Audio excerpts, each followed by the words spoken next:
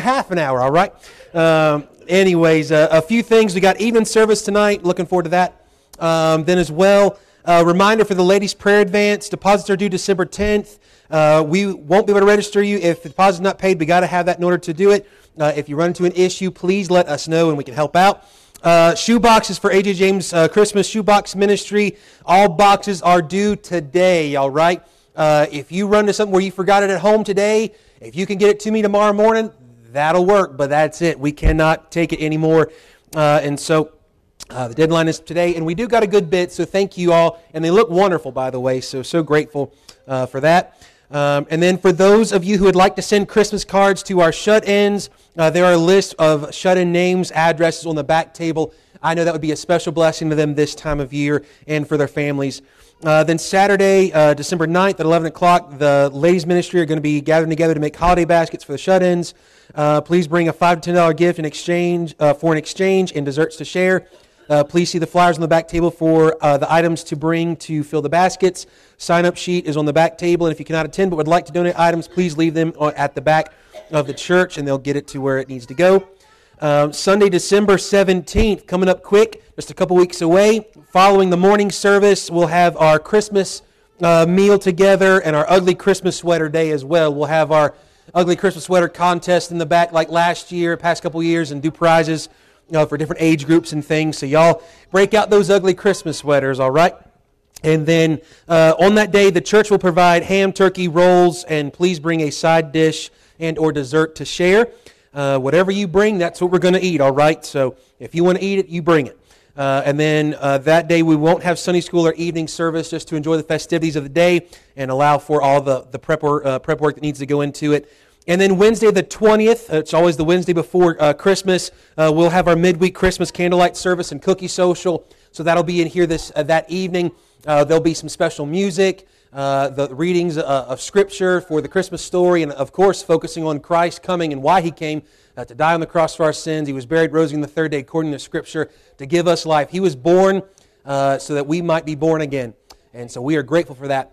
So we're going to celebrate that, and after we do that, we'll have the candle lighting and everything. We'll sing Silent Night, and we'll go to the back and we'll eat cookies. So you bring some cookies to share that night. We'll have hot chocolate out there and coffee for everybody, and some milk for those of you who like to eat cookies like Santa Claus and eat your milk with cookies, all right? But then with all that, there'll be some more announcements as we get through end of the month and things. But I want to read for some Scripture. And this morning starts our Christmas festivities, as you can see with the decorations, but as well we'll be singing some Christmas carols.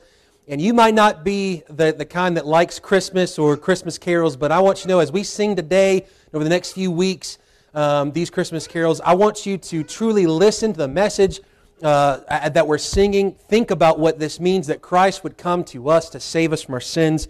And may we praise the Lord Jesus Christ for what He's done for us. Now, the Bible tells us in Psalm 119, verses 41 onward, it says, "Let thy mercies come also unto me, O Lord, even thy salvation, according to thy word.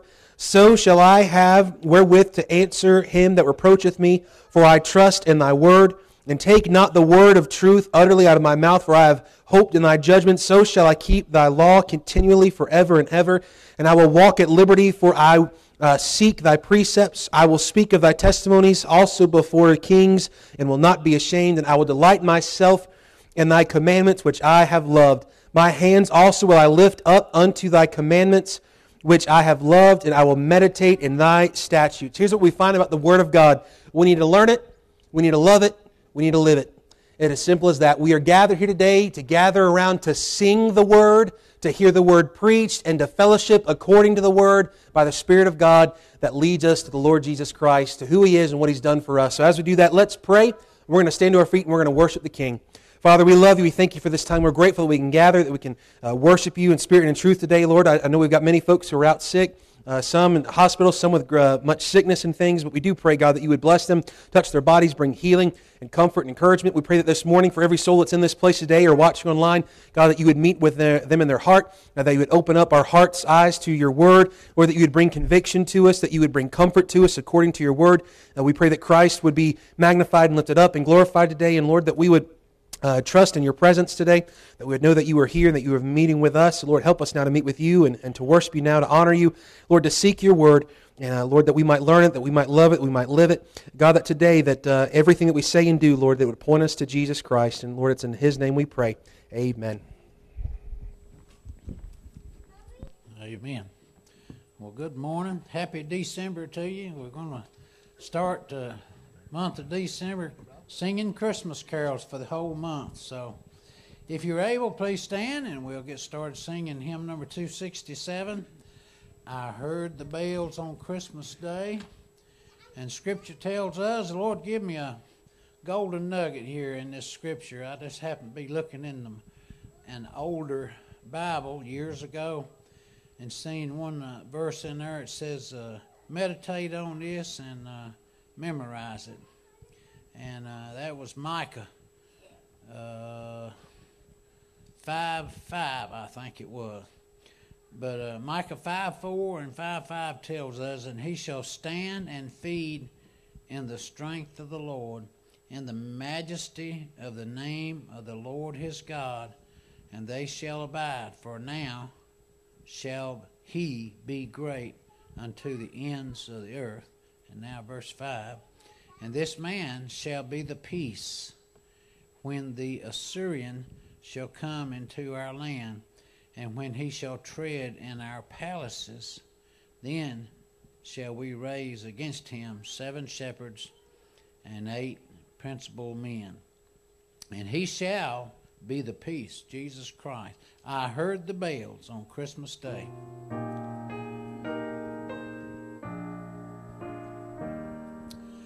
I heard the bells on Christmas Day, their whole familiar carols play, and wild and sweet the words repeat of peace on earth, goodwill to men.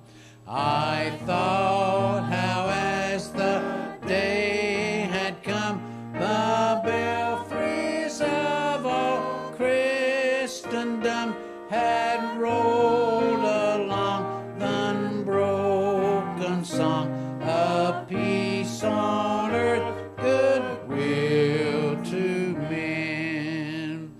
And in despair I bowed my head, there is no peace on earth, I said, for hate is strong and mocks the song of peace on earth, goodwill to men.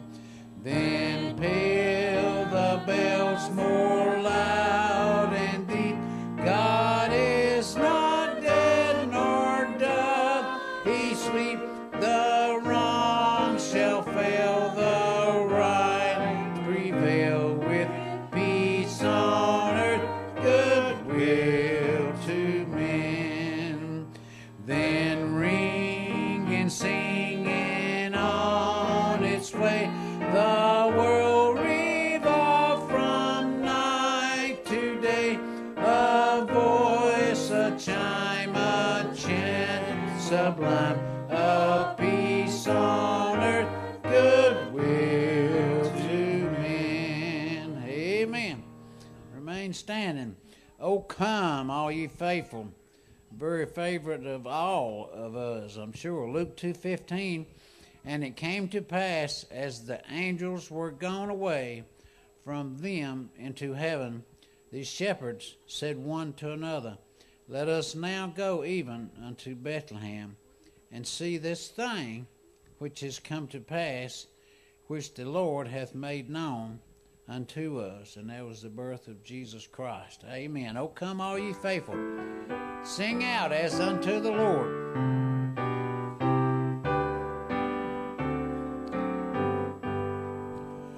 Oh, come all ye faithful, joyful and triumphant. Oh, come ye to Bethlehem. Come and behold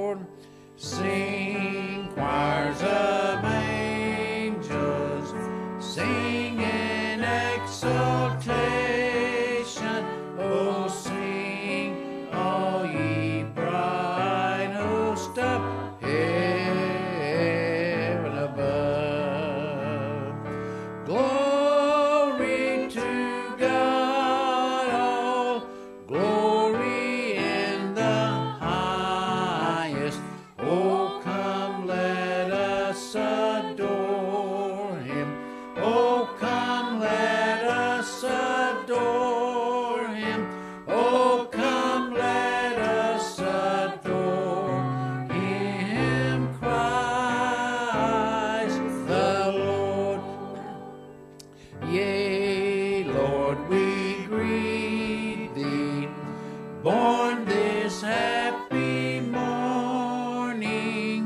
Jesus, to thee be all glory give. Word of the Father, now in flesh appearing. Oh, come, let us adore him. Oh, come, let us adore him. Oh, come, let us adore him, Christ the Lord. Amen. Joy to the world. Our next song, hymn number 270, Psalm 98, verses 4 and verse 9 tells us, make a joyful noise unto the Lord, all the earth. Make a loud noise and rejoice and sing praise. So we're going to sing loud, and you say you can't sing, that's all right. I believe you. But make a loud noise. Sing with joy in your heart, okay? And praise the Lord. One more verse. Before the Lord, for he cometh to judge the earth. With righteousness shall he judge the world, and the people with equity. Amen. Joy to the world. Joy to the world, the Lord is come. Let earth receive her King. Let every heart prepare him room, and heaven and nature sing, and heaven and nature sing, and heaven and nature sing. Joy to the world, the Savior reigns. Let men their songs employ, while fields and floods, rocks, hills, and plains repeat the sounding joy, repeat the sounding joy, repeat the sounding joy. No more let sin and sorrow grow, nor thorns infest the ground. He comes to make his blessings flow, for as the curse is found, for as the curse is found, for as the curse is found. He rules the world with truth and grace, and makes the nations prove the glories of his righteousness, and wonders of his love, and wonders of his love, and wonders of his love. Amen. And before you're seated, you can shake hands, wave, smile, say hello, and you can move about if you choose to. Let's make everyone feel welcome, and we're glad you're here. Hello, everybody.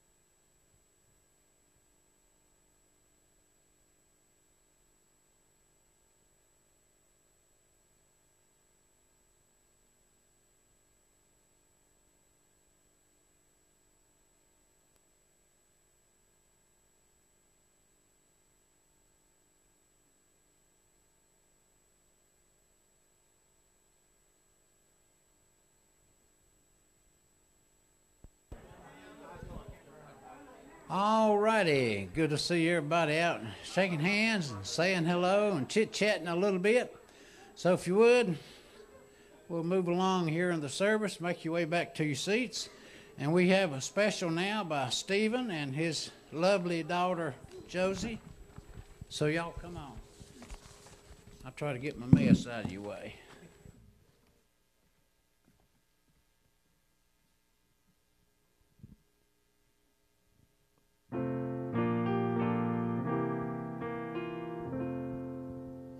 Bless the Lord, oh my soul, oh my soul, worship His holy name. Sing like never before, oh my soul, I worship your holy name. The sun comes up, it's a new day dawning. It's time to sing your song again. Whatever may pass and whatever lies before me, let me be singing when the evening comes. Bless the Lord, oh my soul, oh my soul, worship His holy name. Sing like never before, oh my soul, I worship your holy name. You're rich in love and you're slow to anger. Your name is great and your heart is kind. For all your goodness I will keep on singing. 10,000 reasons for my heart to find. Bless the Lord, oh my soul, oh my soul, worship His holy name. Sing like never before, oh my soul, I worship your holy name. And on that day when my strength is failing, the end draws near and my time has come, still my soul will sing your praise unending. 10,000 years and then forevermore. Bless the Lord, oh my soul, oh my soul, worship His holy name. Sing like never before, oh my soul, I worship your holy name. Yes, I will worship your holy name. Oh Lord, we worship your holy name.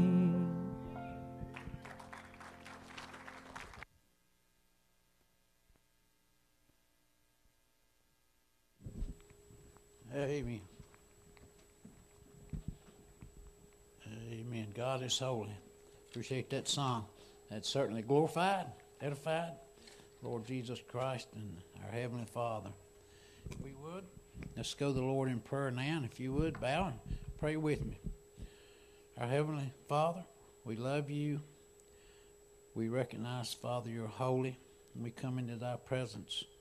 Lord, we honor and glorify you with your holiness, Lord. And we realize, Lord, we're unholy, but you're holy. But by Christ, by Jesus Christ and the Holy Spirit in us, we come to you, Lord, as vessels that are holy through Christ only. And we ask, Lord, you to continue to bless in this service. Thank you for the songs. Pray, Lord, it's been pleasing to you and honoring you because you deserve all the praise, honor, and glory and power. as your word says. We ask, Lord, you bless our pastor. Lord, give him a fresh touch from heaven this morning. Lord God, his mind, his tongue, Lord, his thoughts into the message that you've given him, and help him to convey it like you want him to.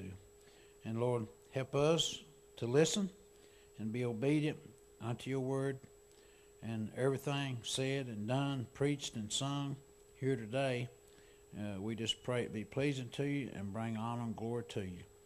For it's in Jesus Christ's name above all names, we pray. Amen. Okay, we have one more song. His mercy is more. And I was wrong on that golden nugget. This is the one that he gave me. It had several verses in Micah, and you may stand if you're able.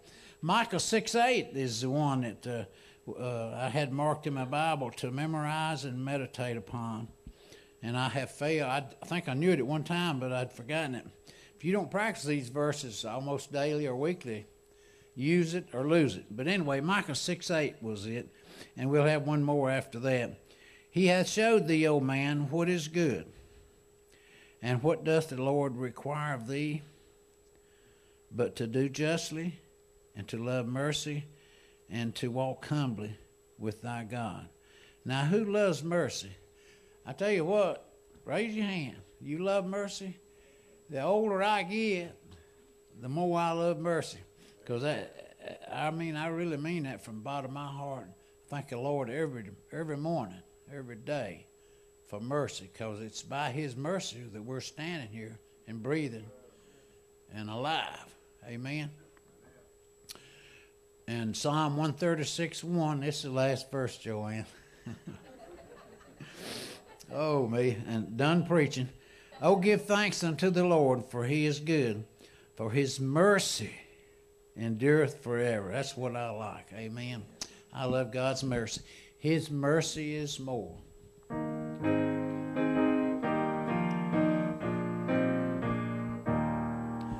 Praise the Lord. His mercy is more. Stronger than darkness, new every morn. Our sins, they are many. His mercy is more. What love could remember, no wrongs we have done. Omniscient, all-knowing, he counts not their sum. Thrown into a sea without bottom or shore. Our sins, they are many, his mercy is more. Praise the Lord, his mercy is more. Stronger than darkness, new every morn. Our sins, they are many, his mercy is more. What patience would wait as we constantly roam? What Father so tender is calling us home? He welcomes the weakest, the vilest, the poor. Our sins, they are many, his mercy is more. Praise the Lord, his mercy is more. Stronger than darkness, new every morn. Our sins, they are many, his mercy is more. What riches of kindness he lavished on us. His blood was the payment, his life was the cost. We stood 'neath a debt we could never afford. Our sins, they are many, his mercy is more. Praise the Lord, his mercy is more. stronger than darkness, new every morn. Our sins, they are many, His mercy is more. Praise the Lord, His mercy is more. Stronger than darkness, new every morn. Our sins, they are many, His mercy is more. Praise the Lord, His mercy is more. Stronger than darkness, new every morn. Our sins, they are many, His mercy is more. Our sins, they are many, His mercy is more. Amen. You may be seated. And now our pastor.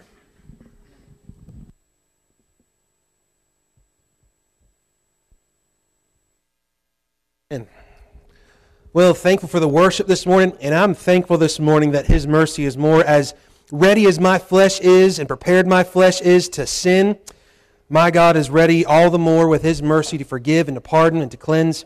And all through the blood of the Lord Jesus Christ, we are grateful for that His blood is able to cleanse and His righteousness able to cover any sinner. Today, you cannot out-sin the mercy of God. You cannot run so far that He cannot reach you, scoop you up, find you, and save your soul. Today, if this is you and you don't know the Lord Jesus Christ as your personal Savior, if you don't have that notion that you know that you have forgiveness of sins, that you know that you're in right standing with God, today, before we get any further, I want you to know this, that God sent His Son. This is why we celebrate Christmas in the first place. We know He wasn't born on December 25th, but we're going to celebrate anyways because God sent His only begotten Son into the world because He loved the world. And He sent His Son to die for the world, to pay the price for the sins of many, to become a curse, to hang there on the cross of Calvary as a curse for us, to bear the price of our sins, to be lowered into the grave, to raise again the third day according to the Scripture, so that you and I could know only the mercy, grace, and kindness of Almighty God that is found in Jesus Christ alone. So grateful for salvation today. If you don't have that, before we go any further, take a moment and you call out, you ask for mercy, and God's got it. I can promise you that. Take your Bible, turn with me to Isaiah chapter number 7. Isaiah chapter number 7 this morning. Isaiah chapter number 7. As you can see in your bulletin, we're going to be looking at the Christmas presents, the gift of His presence. Probably everyone in this room likes Christmas presents, but we can take or leave it, and we'll get into that in a moment. But what we're going to see is that God has given us something. He has given us Himself.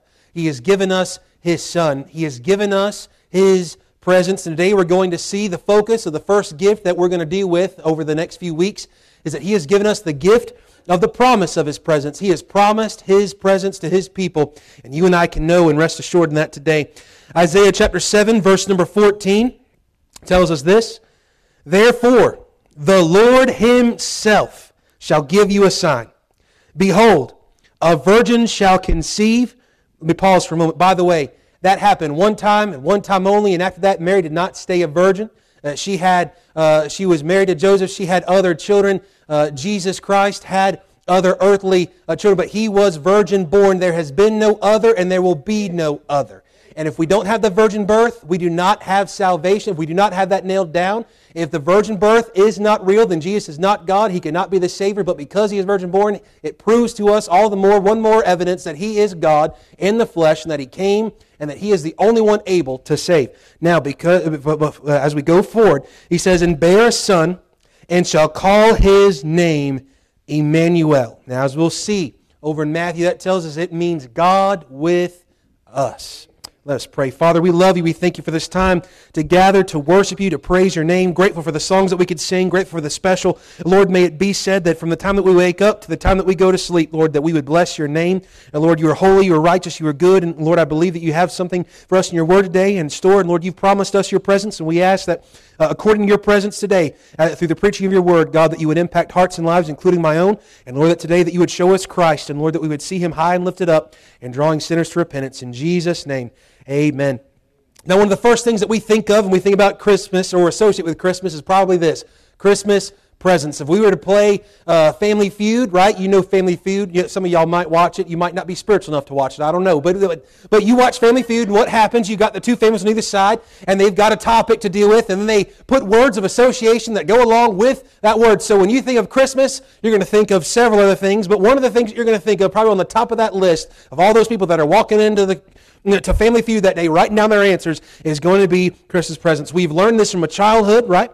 Whether it was something as simple as a bag of fruit and nuts and maybe a couple pieces of hard candy, or whether you were getting a trampoline, you knew come Christmas time that Christmas presents were going to be there. However, unfortunately, it follows us all the way through the pressures of adulthood, and now we're pinching pennies trying to buy everybody a gift, and we're trying to tell people, well, hey, look, I think my friendship renewal of membership is going to be a gift for you next year, so that's your Christmas present. We're trying to think of all these things and all these ways, but here's what we find is that there are even some folks today who would teach or exhibit or even live out this idea of what would Christmas even be without presents, is what some folks think. Well, you and I know this. Christmas would still be Christmas without the exchanging of gifts. We would still be celebrating the birth of the greatest gift that has ever been given. And if the only gift that you and I ever receive is the Lord Jesus Christ through His gospel, then we have received the greatest gift, and there's no other gift that could ever compare. You could get 1,000 trampolines and 1,000,000 Corvettes, and that still would not compare to Jesus Christ. Now, to quote someone that you've probably heard of before, and he was a mean one, Mr. Grinch, he said, maybe Christmas doesn't come from a store. Maybe Christmas, perhaps, means a little bit more. Now, he says that only after the fact that he had stole Christmas, so he thought, and then he comes to find out they're still able to gather around, hold hands, and sway and sing, and nobody knows the words of that Whoville song, I don't think. But you can sing it as a special. We'll get you up here, all right? But they're singing, and what does he hear? He hears all the way up there where he's getting ready to dump all their presents, and he goes, well, maybe this does mean a little bit more.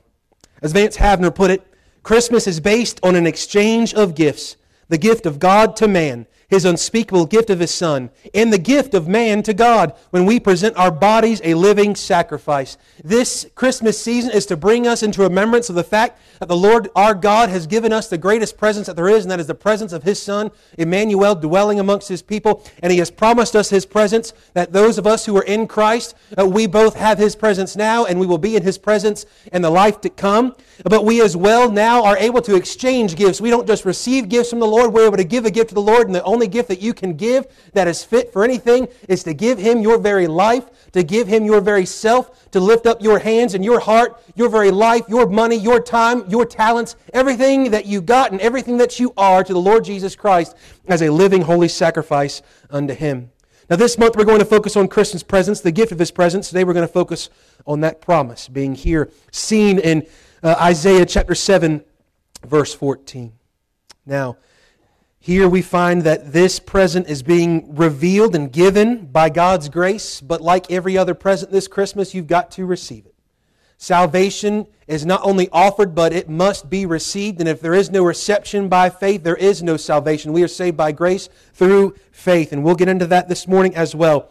First thing I want us to look at here in verse 14, and we're going to be looking all throughout the Scriptures today, so you hold your place here. I'm going to try to get through all of them, but I just might not for sake of time. I don't want this to turn into a hostage situation this morning, okay?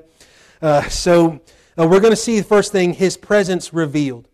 His presence revealed in verse number 14. We understand this, therefore the Lord Himself shall give you a sign. It's the Lord that reveals His presence. You and I would be groping in the dark of sin and not ever being able to know the Lord had He not revealed Himself. It is the Lord our God from the very beginning to the end of all things that reveals Himself. As we see around here, as we say around here, God's grace reveals, faith responds, and what we need is we need His grace to reveal Himself to us even once more this morning. But we're going to see now just a brief overview of all of Scripture and all of time and eternity, how God has revealed His presence. How it is His presence that is the revelation even of Himself. And first of all, we see this all the way back in Genesis chapter 1, verse 1. So you open up to the table of contents, turn over a page, and you'll be there. Genesis 1:1 tells us this. In the beginning, God created the heaven and the earth, And the earth was without form and void, and darkness upon the face of the deep, and the Spirit of God moved upon the face of the waters. We find that before there was a beginning, He already was. He is the cause of the beginning. He is the source of the beginning.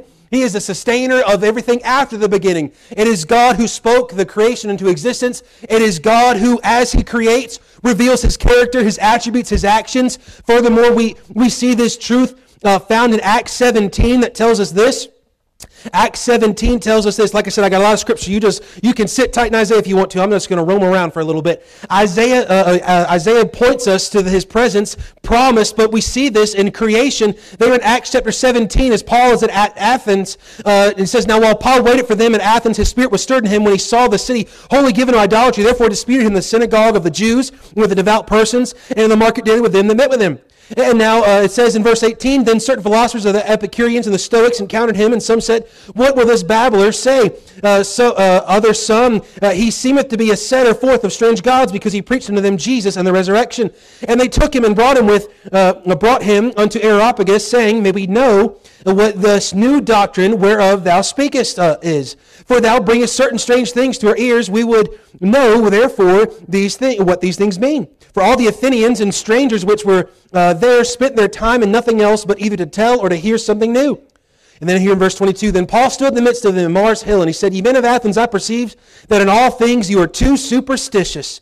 For as I passed by and beheld your devotions, I found an altar with the inscription, To the unknown God, whom therefore ye ignorantly worship, Him declare I unto you, God that made the world, and all things therein, seeing that He is Lord of all heaven and earth, dwelleth not in temples made with hands, neither is worship with men's hands, as though He needed anything, seeing He giveth to all life and breath and all things, and hath made of one blood all nations of men for to dwell on all the face of the earth, and hath determined the times before appointed and the bounds of their habitation, that they should seek the Lord, if haply they might feel after Him and find Him, though He be not far from every one of us." What a wonderful promise that is. "For in Him we live and move and have our being." I mean, if God was not God or stopped being God for half a second, you and I would collapse and the universe would implode upon itself. Everything exists because God Almighty and God Almighty alone. He has revealed Himself in His creation. He goes on, he says, "For we all are also His offspring. For as much then as we are the offspring of God, we ought not to think that the Godhead is like unto gold or silver or stone, graven by art and man's devices." We find that there Paul is surrounded by idolatry. They have made temples and statues out of wood and marble, and all those things one day are going to burn up. Set up, and next to us yesterday was a lady that's got gems and sage and all sorts of stuff that's supposed to bring about healing and cast away evil spirits from your house. And what you do, it's going to do nothing for you except collect dust. It's not going to do a single thing for you. Only the Lord our God is able to do anything for us. And what we find is that we desperately need Him. He is not able to be likened unto the image of man's hands or what we can create. Rather, we find out that we are made in His image and His likeness. We are to reflect His glory. We are to point all things in the creation are to reveal who God is. And we find from the very beginning here in Acts 17, there in Genesis chapter 1, that His presence is proclaimed, His presence is presumed. You don't have to be a rocket surgeon to figure out that God is God and that He is real and that He created all things. It does not take long to take a gander out the creation to find out that there is a Creator. His Word is planted upon our heart. It is only in our sinfulness that we see, that we flee from Him, that we reject Him, that we deny that He has revealed Himself. But He has revealed Himself in creation. Every attribute and act of God is revealing Himself to us by His grace. Not only do we see from the very beginning of things that God has revealed Himself, His very presence in creation, because if He was not present, there would have been no creation. And then we see as well throughout the Bible, as you move forward from Genesis onward, you see that God reveals Himself in the covenants. God's presence is promised and pictured in all the covenants, and is the power to fulfill them. Without God's presence, the covenants would not be made, nor would they be fulfilled. They were dependent upon the Lord, and there, in these different covenants as well, we find the unconditional covenants. We'll deal with that in the Abrahamic and things that He gives to him, much of which is still going to be fulfilled as God brings Israel back to a place of repentance where they will one day be born again in a day, that He will restore to them all their lands. And they have not yet got to see that, but one day that day will come. God will not lie, cannot lie. He will hold fast to His word. He will fulfill His word to His people. Now we find in Genesis chapter 15, It tells us this about the Abrahamic covenant. We find his promise given of his presence there. There in the darkness as Abram is put to a sleep, God begins to give him the promises that are given to him and to his lineage all the way down through. But notice in Genesis chapter 15, verse number 17, we find the promise of the presence of God. And it came to pass that when the sun went down and it was dark, behold, a smoking furnace and a burning lamp that passed between those pieces. You're going to see two very similar things later on in the book of Exodus. In the wilderness, you're going to see a pillar of fire by day and a cloud by day and a pillar of fire by night, showing the presence and provision of God, that God's promise is true to his people, that he will provide for them. He will be all that they need, that he is with his people, and he will never leave them nor forsake them. So today, you and I can rest assured that when Jesus Christ, who is the same yesterday, today, and forevermore, when he says that he will never leave thee nor forsake thee, we can take him at his word. Not only do we see that in the Abrahamic covenant, but there you look over in Exodus chapter number 15, and we see the Mosaic covenant as God meets with his people there at Mount Sinai to give them the law. We see his overwhelming presence before he reveals himself through his word and his law that is given to them. In Exodus 19, verse number 19, and when the voice of the trumpet sounded long and waxed louder and louder, Moses spake, and God answered him by a voice. And the Lord came down upon Mount Sinai on the top of the mount. And the Lord called Moses up to the top of the mount, and Moses went up. And the Lord said unto Moses, Go down and charge the people, lest they break through unto the Lord to gaze, and many of them perish. Why? Because God is holy, and no man can look at him and live. But praise the Lord Jesus Christ, that through him, our mediator and our intercessor, that one day we shall see him face to face. Not by works that we've done, but by his works, by his goodness, by his kindness that he has lavished on us, that we have just sung about.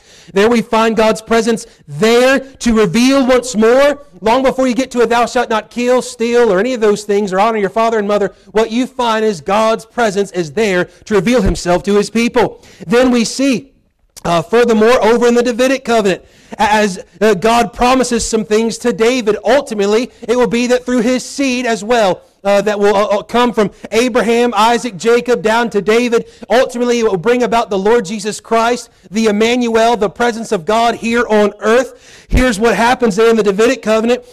He says that he will be there, that he will establish his kingdom, that he will rule, and that God's presence one day will rule in Jerusalem. Jesus Christ is going to come again after that great and terrible 7-year tribulation period, and he will literally rule and reign in his place. The world belongs to him. He will send forth all of his enemies. You and I, who are in Christ, will get to rule and reign with him, and we will know and abide in his presence forever. But we see that these are found in the covenants. These are found all over the place, these promises.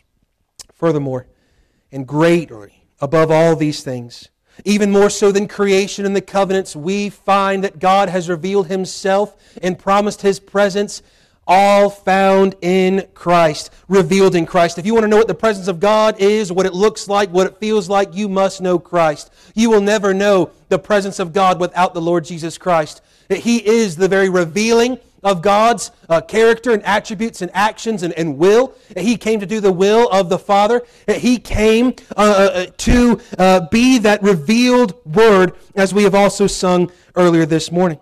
The presence of God there in Isaiah chapter 7, verse 14 is promised to be in the coming Messiah. The promised seed of the woman is given after sin, God's mercy and grace, as he is pronouncing judgment upon the serpent. What does he say? The very first giving of the gospel that we often call it. And I will put enmity between thee and the woman, between thy seed and her seed, and it shall bruise thy head, and thou shalt bruise his heel. Notice there in Genesis chapter 3, verse 15, it does not say the seed of Adam. Why is that? Because Jesus Christ would be virgin born, the Messiah had to be virgin born, and it's promised from the very promise of the promised seed. From the very first time that God says, I'm going to send a Redeemer, he says he's going to be virgin born. He says that the lineage is going to come through, and that it's only going to be through him that there will be a way to know God Almighty, that there will be a way to have forgiveness of sins. Here we find that reiterated to us here in Isaiah 7:14, that a virgin will conceive. That will be the sign.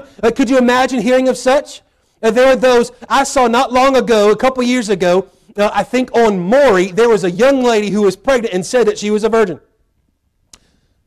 Turns out she was lying. case you were wondering. I didn't know if y'all had seen that episode or not, but it was not true. She was not a virgin. Now here's what we find out is that there was only one.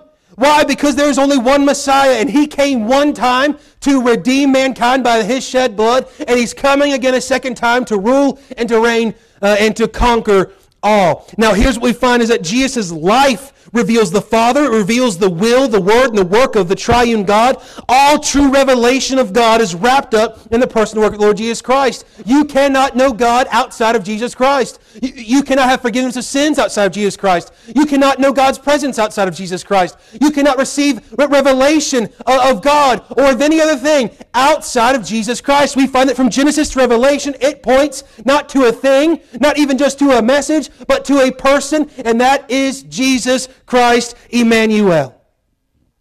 Emmanuel means what? God with us. God with us. The focus as you and I gather together as the local church, our focus the moment we enter those doors is one thing and one thing only. God is with us. The Lord is not here simply because you showed up. The Lord is omnipresent, but what we find is that when God's people come together to meet in God's presence is certainly there. You don't have to have the tinglings on the back of your neck to know that God is there. Why? Because He says He's there. He's promised it. He's revealed it in Christ. And therefore, because of that, as we gather in His name, we can rest assured that God is with us. Emmanuel. Only Jesus can represent God to man as He comes to dwell, being born of the Virgin, so that He is not touched by the sin curse of the seed of Adam. And praise the Lord for that verse we were singing earlier, that He's come to redeem us, and He's going to redeem as far as the curse is found. I want you to know that curse is far and is wide, but His mercy is farther, and His mercy is wider, and we find that there is coming a day where that curse will be no more. But He has also come that we find that only Jesus can represent man to God as He dies on the cross, living a perfect sinless life. He would not and could not sin. And there He was being made a curse for us so that Adam's curse that was passed on to us would be taken out of the way. He is now our mediator, our intercessor. He is the one that has revealed the presence of God. And you say, well, I've never gotten to walk with Jesus in the flesh. Oh, my dear friend, we'll get into a moment. You've got something that Jesus said is even far better, that the Lord Himself abides now in you. He was born so that we can be born again. He died so that we could live. He rose so that we too will rise with Him, and we are now dead, buried, risen with Him right now and forevermore. We find as well that not all that the presence of God revealed, that it has been promised to us, creation, the covenants, Christ, but as well in the church. And we're not talking about the building, but the people, the belonging, every believer. God has promised His presence to His church and each believer who is now a unified member of the body of Christ. John chapter 14, the night that Jesus is about to be betrayed into the hands of sinners and to lay down His life a ransom for many. What He teaches His disciples is this in John chapter 14. John chapter 14, verse 15. It says, if you love me, keep my commandments. And I will pray the Father, and He shall give you another capitalized Comforter. Old J.L.'s one of his favorite songs, The Comforter has come. Why? Because we see the Holy Spirit of God has been coming. Notice what He says in verse 16. I will give to you another Comforter that He may abide with you forever. Why? Because Jesus says, I've got to go away. It's better that I go away. But I'm not going to leave you comfortless. I'm not going to leave you powerless. I'm going to give you the Comforter, the Parakletos, the one that comes alongside of you because He's inside of you, dear believer. And there He lives and abides to abide. He dwells with you forever. How long is forever? It's forever. Even the Spirit of truth. That is another name for the Comforter, for the Holy Spirit of God, the one who reveals the Lord Jesus Christ to us, who has opened up our blind eyes and brought about conviction upon our heart and has quickened us by His Spirit. Here He says the Spirit of truth, whom the world cannot receive because it seeth Him not. The only way that you'll ever see the Spirit of truth is by faith alone. Neither knoweth Him, but ye know Him, for He dwelleth with you and shall be in you. I will not leave you comfortless. I will come to you yet a little while, and the world seeth me no more. But ye see me because I live. Ye shall live also. At that day ye shall know that I am in my Father, and ye in me, and I in you. He that hath my commandments and keepeth them, he it is that loveth me, and he that loveth me shall be loved of my Father, and I will love him, and will manifest myself to him. Furthermore, we find that each believer is the dwelling place of the promised presence of Almighty God. We see in 1 Corinthians chapter number 6, the Apostle Paul is having to deal with some serious sin. He's having to deal with some terrible fornication and wicked sexual perversion that's taking place in the church of God, amongst Christian folk, by the way. And what happens is he reminds them that their body is not their own, nor is it to be used for wickedness. Why? Because he tells them in that passage in 1 Corinthians 6:19, what? Know ye not that your body is the temple of the Holy Ghost which is in you, which ye have of God, and ye are not your own, for you are bought with a price? Therefore glorify God in your body and in your spirit, which are God's. We find that it is the Lord who gives breath to our body and to our lungs and allows the blood to flow through our veins. It is the Lord who has given us not just physical life, but spiritual life that is found in Jesus Christ. And because of that, our life is not our own. We've been bought with a price, and our life, our body, is now to be called the temple of the Holy Ghost of God. What does that mean? Well, the tabernacle was a temporary place where God dwelt amongst his people. Well, the temple was then once more a literal and a physical, but a temporal place where God dwelt with his people. And what do we find now? Dear believer, you are the temple of God. So you don't have to look far for Emmanuel. The Lord our God, his presence is with us and promised to every believer. Furthermore, we see this, that God's promised presence is revealed to us in the coming consummation of all things. We find in Revelation chapter 21, verse 1 through 4, and I saw a new heaven and a new earth, for the first heaven and the first earth were passed away, and there was no more sea. And I, John, saw the holy city, New Jerusalem, coming down from God out of heaven, prepared as a bride adorned for her husband. And I heard a great voice out of heaven saying, Behold, the tabernacle, that's the dwelling, that's the same thing that we'll see later on in John chapter 1, that he dwelt among us. It's to tabernacle amongst us. He made his dwelling place amongst us, that the tabernacle of God is with men. And he will dwell with them, and they shall be his people, and God himself shall be with them and be their God. And God shall wipe away all tears from their eyes, and there shall be no more death. Why? Because God's there. There shall be no more sorrow. Why? Because God's there. There shall be no more crying. Why? Because God is there. Neither shall be any more pain. Why? Because God is there, for the former things are passed away. Furthermore, you flip over just a page there in Revelation chapter 21, verse number 22. And I saw no temple therein. There's no more need for a temple. And as a matter of fact, here's what he says. For the Lord God Almighty and the Lamb are the temple of it, the dwelling place of his absolute holy presence, full of love and grace and mercy to all those who have received him. And he says, and the city had no need of the sun, neither of the moon to shine in it, for the glory of God. That's his abiding Shekinah presence, by the way. That the glory of God did lighten it, and the Lamb is the light thereof. Then you go over into chapter 22, and it gets even gooder than that. Look at verse number 17. And the Spirit, capitalized, the Holy Spirit of God, the third person of the Trinity, from everlasting to everlasting. And the bride say, Come. There is an invitation in the presence of God, and that's what this Christmas season is about. It is to offer you the presence, the gift of God's presence. He has promised this offer. He has promised this availability. But here is one thing that is not promised, that you will receive it. You must receive it. This is your choice now. God has made the promise to offer it, to make it available, but you must today receive it by grace through faith. You must be born again. You must trust in the promise of his presence, and you must heed the call of the Spirit and the bride that says, Come, and let him that heareth say, Come. Let him that is athirst come, and whosoever will, let him take the water of life freely. What we find is that he welcomes the weakest, the vilest, the poor. Those are the ones that are saved. For I testify unto every man that heareth the words of the prophecy of this book. If any man shall add unto these things, God shall add unto him the plagues that are written in all this book. And if any man shall take away from the words of the book of this prophecy, God shall take away his part out of the book of life, and out of the holy city, and from the things which are written in this book. He which testifieth these things says, Surely I come quickly. What's that? His presence. Amen. I'm not amening myself. It just says it right there. It's the next word. Even so, come, Lord Jesus.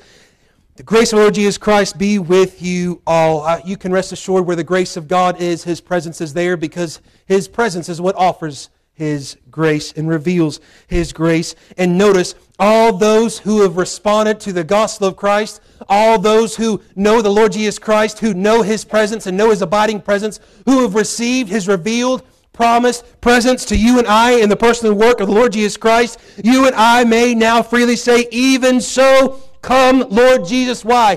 Because this body longs to be delivered, yes, from sin, sorrow, grief, and despair, but our hearts long to be in the presence of God, where we will see our God, our Creator, our Redeemer face to face, where we shall know Him, we shall behold Him, we shall see the one on whom was pierced for our transgressions and crushed for our iniquity.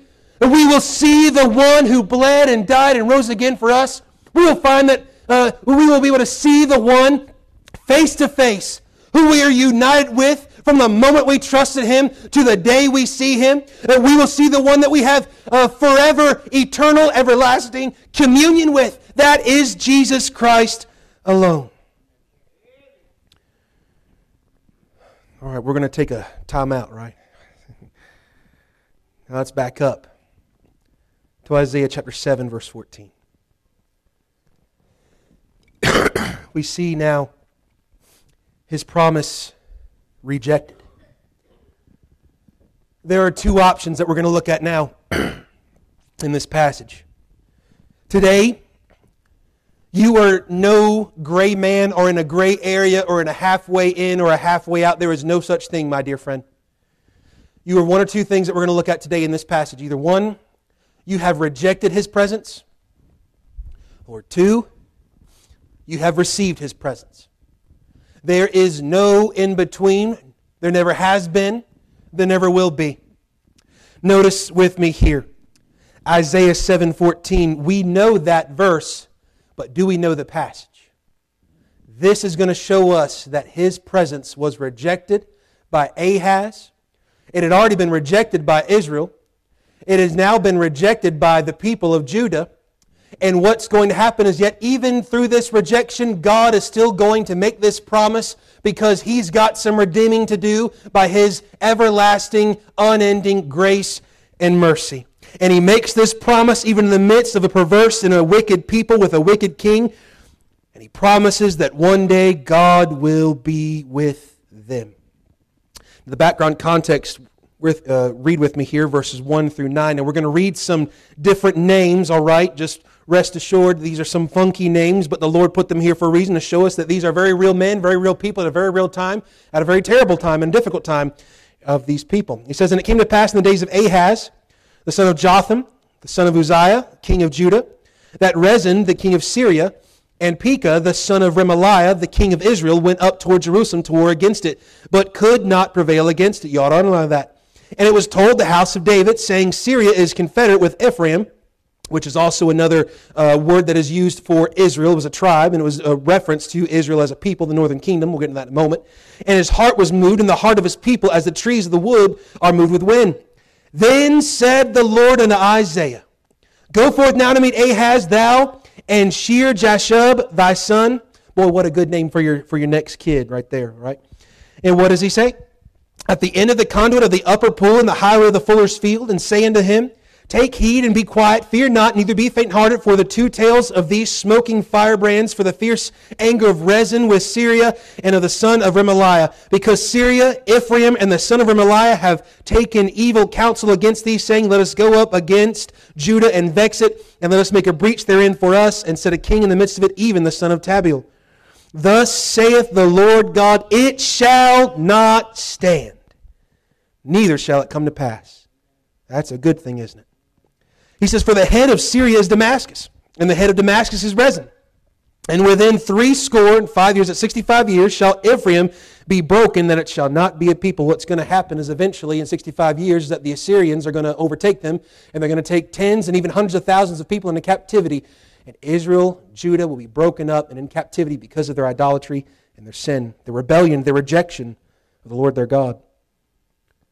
Notice, it says in verse number where were we? Verse number 8. Let's go to verse 9. And the head of Ephraim is Samaria, and the head of Samaria is Remaliah's son. If ye will not believe, surely ye shall not be established. And notice this today. If you do not believe, it is not God's fault. If you do not believe, if you reject the gospel, if you reject the call, if you reject the promises of God, if you reject His promised presence, it is not God's fault. You get to take all the credit you want for that. But you have an option. You will either reject today or you will receive today. You reject in the flesh, but you will respond and receive the presence of God only by faith alone. You must trust. Depend upon Him completely. It says in verse number 10, Moreover, the Lord spake again unto Ahaz, saying, Ask thee a sign of the Lord thy God, ask in either in the depth or in the height above. The idea is you ask it, and I'll give it. But Ahaz said, I will not ask, neither will I tempt the Lord. He thought he was taking a spiritual high road, and said what he's doing is he's not believing the Lord as verse 9 had commanded.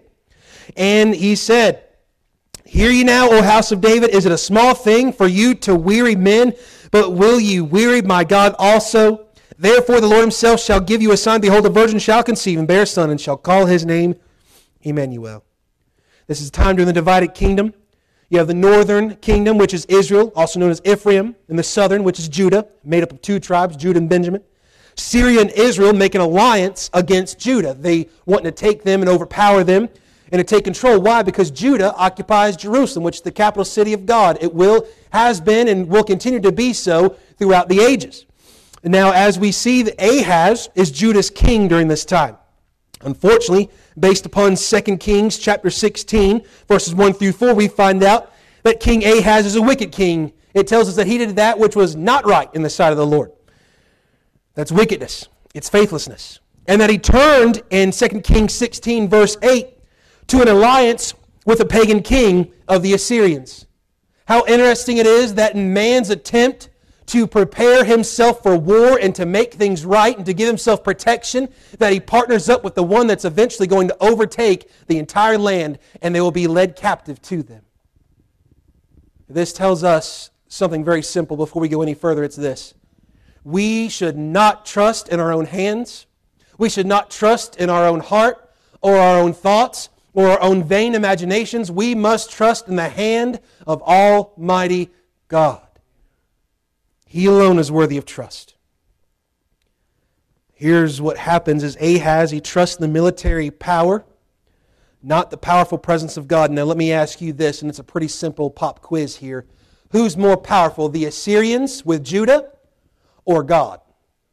That's right, you guys pass. You all get a gold sticker today. God is more powerful than all the armies of the world combined, and one day He's going to show forth just how powerful He is. He's powerful enough that He spoke and all things were created out of nothing, out of the very power of His breath and word. But yet, the beauty of this, you and I would think, if I was God, I'd throw away Ahaz, I'd throw away Israel, I'd throw away Judah, I'd throw away everybody, take my ball and go home. But even in the midst of this rejection that Ahaz has done, representing the people, mind you, as well as Israel, who has already rejected, what happens? God says, I'm still going to promise my presence. God had even already told them verses ago that though the Syrians and Israel comes down to make war against them, it will not stand. So there's no need to go crying to the Assyrians to come and be your backup or to come and be your muscle. You trust in me and you will be established. God in His grace and mercy promises victory to Judah not because of Ahaz, but because of God's promises to David and to his lineage.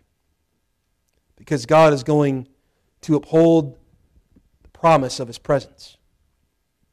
Now God tells Ahaz to ask for a son, but Ahaz rejects the notion. He says, I will not ask, neither will I tempt the Lord. You can go ahead and mark this down. If God tells you to do something, you better go ahead and do it. We don't need to start asking God questions about details. If He says it, you do it. Now, I want you to know this as well. Everything that He wants you to do is found in this Word right here. If you want to know what God wants from you, it's right here in this book. Ahaz rejects it. And what happens is God yet still gives the promise. He says, a virgin is going to come and conceive and bear a son, shall call his name Emmanuel, meaning God with us.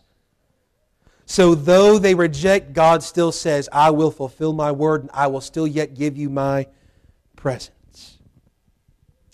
Sadly, later, down the line, the birth of the Lord Jesus Christ that we celebrate this month, the coming of Emmanuel, God with us in the flesh, He will be rejected once more by His people. John chapter 1, verse 11. Came into His own received Him not. God's promised presence is rejected by Ahaz, Israel, Judah. And sadly, today, God's presence is rejected by the average Christian that lives and walks and abides in the flesh. The reason why most Christians today don't know anything about the presence of God outside of some tinglies on the back of their neck and they mistake it for God is this. They think they can know and walk in God's presence by their own works, by the power of their own hands. They think as if they can live the Christian life outside of grace alone, through faith alone, in Christ alone. We are saved by faith. We kept by faith. The just shall live by faith. We are no longer to put on the flesh, but to put off the flesh, to put off the old man, and to put on the new. And what we find is as we do that, we learn what it means to abide in the presence of God. We learn what it means to know that His presence is the very power behind our breath, behind our worship, behind our ability to read and to study the Word of God and to be able to proclaim the gospel to lost and the dying. I want as well for a moment this morning in this verse to point out something that's, I believe, of critical importance. And that is the reality of the virgin birth and incarnation. It cannot be rejected. There's a reason why it's a part of the fundamentals of the faith for a reason. It is fundamental to the faith. Now here, many commentators get this wrong, desperately so, because they're trying to take this academic road and trying to take away the miraculous and trying to put things spiritually into their own hands, and it just does not work. We need a virgin-born Savior, or else we never have a Savior. He must come in the flesh, but He must be God, and the only way to do that is this way. A virgin shall conceive, and thou shalt call His name Emmanuel. The word virgin here is the word alma. Sadly, most commentators look at this word alma and they say, well, if Isaiah really meant it to just be virgin, he would have used a different word that meant virgin. I want you to know, dear friends, that the word alma is used 7 times in the Old Testament. And all 7 times it is referring to a virgin or someone who is unmarried, unwed, but of marriageable age, who is still yet a what? Virgin. So let me ask this simply. When God's Word tells us in Isaiah chapter 7, verse number 14, and a virgin shall conceive, what do you think that word means? Virgin. For further proof, the Septuagint, which is the Greek translation of the Old Testament, it used the word parthenos. You know what that word means? Virgin, in case you were wondering. And it only means virgin. So what we find is that God meant what He meant, and He said what He said. And yet here Ahaz rejects. But there is a final option, and this is the option that I beg of you to take. You say, well, I'm already saved, so is this still for me? Oh, yes, it's for you, dear saved soul, because we need to receive the presence of God from the moment we wake up to the time we go to sleep, and we'll only do so by grace through faith. We need to live with the power of the presence of Almighty God that has been revealed to us in the Lord Jesus Christ, that has been promised to us in the abiding Holy Spirit of God, that now lives in us as the temple of God. Verse 14 shows us His promise received as well, that His name shall be called Emmanuel, God with us. I want to see for a moment the prophecy being fulfilled. Matthew chapter 1. Turn with me there. Matthew chapter 1. Sadly, many folks as well argue so much about the immediate nature of this promise of Isaiah 7, and they try to attribute it to Isaiah's son. That don't make no sense. They try to attribute it to another woman somehow and try to make it out to where it's not a virgin. That don't work neither. If you want to know what Isaiah chapter 7 verse 14 is about, notice how the Bible interprets the Bible for us. Matthew chapter 1 verse 18. Now the birth of Jesus Christ was on this wise when his mother Mary, who was a virgin at the time, was espoused to Joseph before they came together. So showing once more she is a virgin. She was found with child of the Holy Ghost. Then Joseph, her husband, being a just man, not willing to make her a public example, was minded to put her away privily. Meaning this, they were at the stage of being engaged where they were legally bound together, and they would have had essentially what would have been a disannulment, but they had not come together physically. He had not finished the preparation work and then go and call his bride and have the feast, the whole festivities. Had not happened yet, and yet she's now found with child, but it is of no other man, because he is not of this world. He is from everlasting to everlasting. He is the Word made flesh. He is the Lord God Almighty. He is the great I Am, who always was, is, and shall be. It says, but while he thought on these things, behold, the angel of the Lord appeared unto him in a dream, saying, Joseph, thou son of David. Notice, and that's important too, because God keeps His word to His servant David. And He says, fear not to take thee, Mary thy wife, for that which is conceived in her is of the Holy Ghost. Now once more, like Ahaz, Joseph's got an opportunity to either reject what God has given, to reject the presence and promise of God, or to receive it. What does old Joe do? Well, he takes it. And notice what the angel continues to say, and she shall bring forth a son, and thou shalt call his name Jesus, for he shall save his people from their sins. Now all this was done that it might be fulfilled, which was spoken of the Lord by the prophet, saying, behold, a virgin shall be with child, and shall bring forth a son, and they shall call his name Emmanuel, which being interpreted is God with us. So what do you think Isaiah 7:14 is about? It's about the birth of Jesus Christ. No one else, and at its simplest meaning, it is the virgin-born Jesus Christ. Then Joseph, being raised from sleep, did as the angel of the Lord had bidden him, and took unto him his wife, and knew her not, till she had brought forth her firstborn son. So to all those who say that Mary stayed a virgin, notice, he's the firstborn, and he was virgin-born, but she had others, and he called his name Jesus, as he was told to do so. Only Christ can fulfill this. And when Jesus is born as Emmanuel, God's presence is revealed by His creation, and the humbled gathered around to see the newborn lying in a manger wrapped in swaddling clothes. There was no room for them in the inn. There was no room for the presence of God in the heart of Ahaz, or Israel, or Judah, or on the day that Christ was born. I would ask you today, is there room for the presence of God in your life today? You and I, around this time of year, we begin to reflect on all that we have gone through in the past 11 months. We think about what the next year is going to look like. And we're trying to make changes. We're trying to make sure that it's better, or perhaps more in our control, or more in our hands, and it's never really going to be, if we're honest. But I want you to know, if there's anything that you're going to seek this Christmas season and at the start of a new year, it had better be the presence of God. So how do we receive His presence this Christmas? Or any day, or any moment? It is by grace, through faith. As Ephesians chapter 2, verse 8 and 9, for by grace are you saved through faith, and that not of yourselves, it is a gift of God, not of works, lest any man should boast. We find then, as the Lord Himself is writing to the churches of Asia Minor, and as well even to us today, He says, behold, I stand at the door and knock. If any man hear my voice and open the door, I will come into him and will sup with him, and he with me.